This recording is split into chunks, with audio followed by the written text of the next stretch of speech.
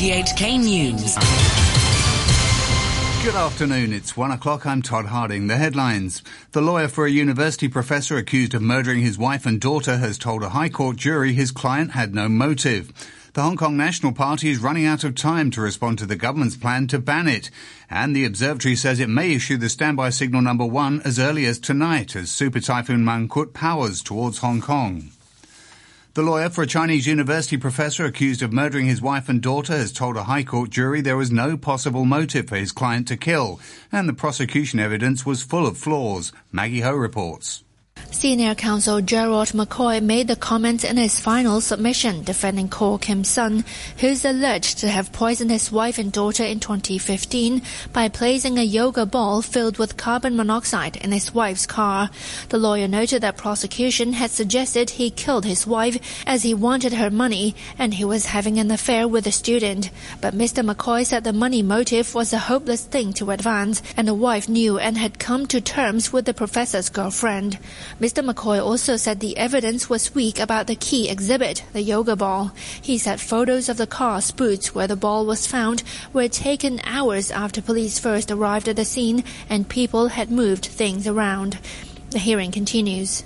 The pro-independence Hong Kong National Party has until 5 p.m. to respond to the government's plan to ban it under the Societies Ordinance. Authorities say the party hasn't submitted any rebuttal against the plan. Party convener Chan Ho Tin has told RTHK through a telephone message that he will address the issue later. The Secretary for Security, John Lee, said in July that police recommended the ban out of national security concerns. The observatory says it may issue the standby signal number 1 as early as tonight as Super Typhoon Mangkhut heads towards Hong Kong. It still has to pass over the north of the Philippines before it enters the South China Sea. The eye of the typhoon is now expected to come ashore in the northern province of Cagayan very early tomorrow morning. Here's our Manila correspondent Alan Robles. 3 million people are directly at risk, but the typhoon is at least 900 kilometers wide, so the typhoon could affect the whole eastern coastline of Luzon, and it will bring floods, landslides, mudslides, storm surges. It will destroy buildings and roads, and it will literally blot out power and communications infrastructure. We've experienced this before, and we expect it to happen again. And this is a super typhoon. Last night, the wind speeds were approaching 270 kilometers per hour. So people are going to expect that it's going to be much worse. The government here says it'll open 48 emergency shelters once the strong wind signal number 3 is issued. Mangkhut is expected to be closest to Hong Kong on Sunday. And as Leung Wing Mo from the Hong Kong Meteorological Society explains, it may not weaken much after crossing the Philippines. Right now, the intensity is estimated to be 240 kilometers per hour. And then after crossing Luzon, after crossing the Philippines, the maximum wind speed dropped to 205. So there is some degree of weakening of that typhoon. But because the South China Sea is a big ocean and there is still ample chances for the typhoon to re-intensify. And the other thing is that even at now it's forecast to be around 200 kilometers south-southwest of Hong Kong at the closest approach. We have examples in the past history that even at such distances, super typhoons can still wreak havoc in Hong Kong. The Chief Executive, Carrie Lam, says the government is making all the necessary preparations ahead of the onslaught of Super Typhoon Mangkhut. She urged those living in low-lying areas such as Tai O and Lei Yu Mun to take all precautionary measures against possible flooding. She added that the government will arrange for coaches to evacuate Tai O residents if there's a need. Mrs. Lam stressed her administration isn't taking any chances. We have a duty as a government to make all the necessary preparations. The preparations include mobilizing all the relevant departments to take precautionary measures. It also includes that during the typhoon, we need to be able to respond effectively in order to mitigate any damage or any loss of life and injuries. And the third prong of our strategy is after the typhoon, I also have given the instruction that we should restore the city back to its normal state as soon as possible. When asked if newly constructed major infrastructure like the Hong Kong-Zhuhai-Macau Bridge will be safe under powerful winds, Mrs. Lam stressed all infrastructure are designed to withstand a certain level of natural disaster. Drainage services staff are clearing drains at 100 and 50 flood-prone spots around Hong Kong in an effort to minimise flooding when the typhoon hits. The chief engineer of the Drainage Services Department, Edwin Lau, says flood barriers are also being set up at high-risk areas such as Lei Yu Mun, and barriers are being given to residents there to protect their homes from floodwater. It's expected that the rainfall and also the strength of the storm is strong. Low-lying areas in Hong Kong may be easily attacked by the storm surge area, and the flooding risk may be high at the low-lying area, and those areas that may have unimproved drainage system, and also the location with gullies and road drains that may be easily blocked by the rubbish and the tree leaf. We will take the preparation for the worst approach to handle this typhoon. Destructive winds whipped up by Hurricane Florence have begun to affect coastal regions of the United States of North and South Carolina. While the eye of the storm is still more than 100 kilometers offshore, the U.S. National Hurricane Center says storm surges and torrential rainfall causing flash flooding will very soon become a serious threat to life and property. Earlier, radio presenter Rachel Lewis-Hilburn spoke about the conditions in Wilmington, North Carolina. The rain has started. It's coming down in force. We are feeling tropical storm force wind gusts at this point. We're expecting to feel hurricane force winds, so we're starting to see the conditions deteriorate. We just heard from the governor a little while ago saying 30,000 people across the state are already without power, including some folks who live in the Wilmington area. So we expect that situation to deteriorate as well and see those numbers go up soon. A series of gas explosions have set fire to dozens of homes in the U.S. state of Massachusetts. The blasts in 3 towns north of Boston are thought to have been caused by the rupture of an overpressurized gas line from Columbia Gas. Officials in the town of North Andover have told all residents to evacuate their homes. The Massachusetts governor, Charlie Baker, said the safety of citizens was a top priority. The focus in the short term is to make sure that we do everything we can to provide shelter for people who need shelter, to provide safety in the communities that have been directly affected by this, and to speak with the folks at Columbia to make sure that everything we're doing and they're doing is going to ensure that these communities remain safe overnight and into tomorrow. The town manager, Andrew Mailer, said it would be some time before they would be able to return. We do not yet have a timeline. People should expect this is going to be a while before they're going to be able to return to their home. And always err on the side of protecting themselves and their families. Take the safe route, go to the shelters, communicate with 911 if they have any particular questions. At least 3 people are reported to have been injured there, one of them a firefighter. The Pope has met senior U.S. bishops amid continuing tensions over sexual abuse by American clergy. In a statement issued after the meeting, the bishops said the U.S. Church has been lacerated by the evil of abuse. Pope Francis has faced criticism for his handling of the crisis, and a former Vatican diplomat has accused him of covering up one case. The Speaker of the U.S. House of Representatives, Paul Ryan, who's a practicing Catholic, said complete transparency was essential. First, we need to think about the victims, and we need to make sure that the victims get the help they need. Second, the last thing that this needs to be is become relegated to a fight between the Catholic left and the Catholic right. This needs to be elevated to truth and justice.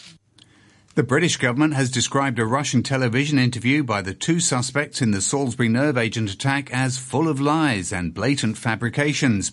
Alexander Petrov and Ruslan Boshirov insisted they weren't intelligence officers, but businessmen who'd gone on a trip to visit Salisbury Cathedral.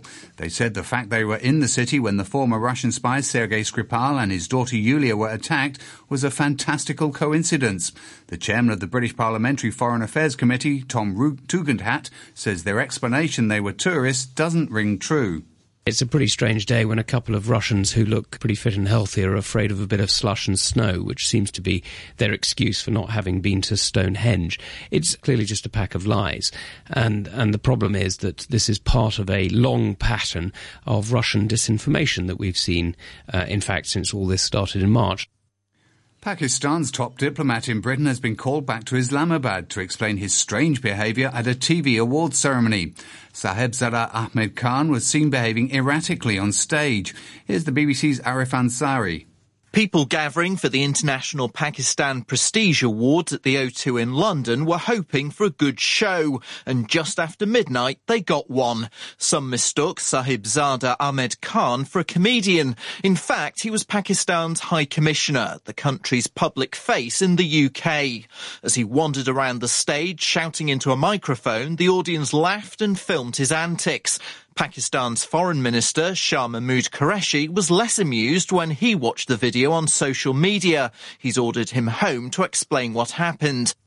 Scientists who discovered that riding on certain types of roller coaster can be an effective way of removing kidney stones have been rewarded at this year's Ig Nobel Prize ceremony at Harvard University.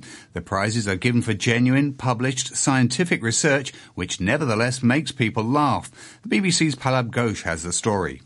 The inspiration behind this unusual research began a few years ago when a kidney stone sufferer was enjoying the thrills of the Big Thunder Mountain ride at Disney World in Florida when he felt something move. One of his stones had become dislodged. On hearing the story, his doctor, Professor David Wartinger of Michigan University, began an investigation into the effectiveness of roller coasters as a medical treatment for the condition. Professor Wartinger built a model of his patient's renal system, including some artificial stones, and took it with him on numerous rides. To finance news, a short time ago, the Hang Seng Index was at 27,224. That's 210 points up on the previous close. Turnover stands at $47.4 billion. To currencies, the US dollar is trading at 111.80 yen. The euro is standing at $1.16, and the pound is worth 10 Hong Kong dollars and 29 cents. And now with the sports news, here's Atom Cheung. We start with baseball. The Colorado Rockies have opened a 2-game lead in the National League West after back-to-back wins over division rivals Arizona. The Rockies won 10-3 at Coors Field with home runs by Nolan Arenado and Trevor Story. Arenado became the fourth third baseman in Major League history to reach 30 home runs and 100 RBIs. Story's 33rd homer put him past Troy Tulowitzki for most by a shortstop in Rockies history. The LA Dodgers trailed them by 2 games. The Dodgers also trailed St. Louis by 2 games in the wildcard race after beating the Cardinals 9-7. Elsewhere, the Chicago Cubs got past the Washington Nationals 5-4 in 10 innings.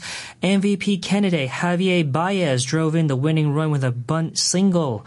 The Cubs go 1.5 games up on the Milwaukee Brewers in the NL Central. On to news of a blockbuster trade in the NHL. The San Jose Sharks have acquired Sweden's all-star defenseman Erik Karlsson from the Ottawa Senators, adding a world-class player to a team that now expects to contend for the Stanley Cup. In return, the Senators get a package that includes a first-round draft pick to help their rebuild. Karlsson is a 2-time Norris Trophy winner for NHL's best defenseman. To Las Vegas, where Gennady Golovkin's rematch with Saul Alvarez is being hailed as the fight of the century and the biggest in the sport of boxing. The middleweight pair's first fight back in September 2017 was controversially scored a draw.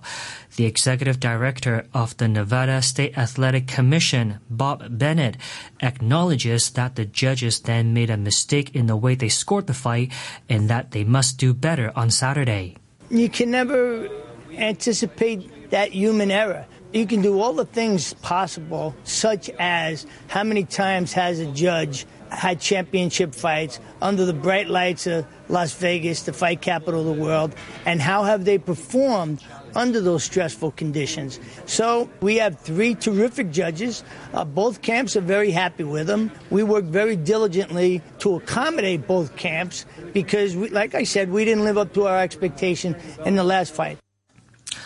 Hong Kong's women's squash team, who won gold at the Asian Games last month, are through to the knockout stage at the World Championship taking place in Dalian.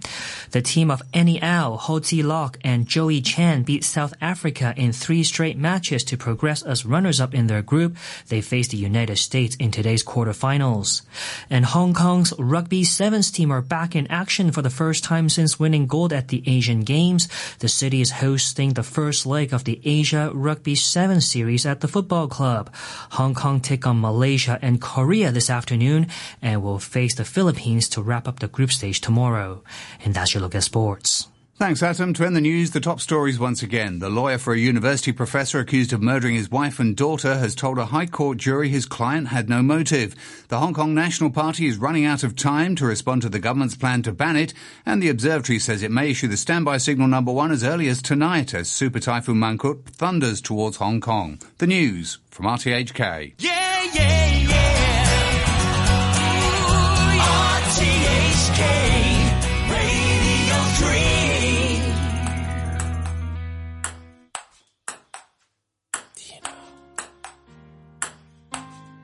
Do you know, do you know, do you know what it feels like, loving someone that's in a rush to throw you away? Do you know what it feels like to be the last one to know the lock on the door has changed? Birds, flying saucers and a change. At least you can predict this every year. Love, you never know the minute and suddenly I can't get her to speak. Maybe if I knew all the things it took to save us, I could fix the pain that bleeds inside of me. Look in your eyes to say the same about me. I'm standing on the edge and I don't know what else to give. Do you know what it feels like?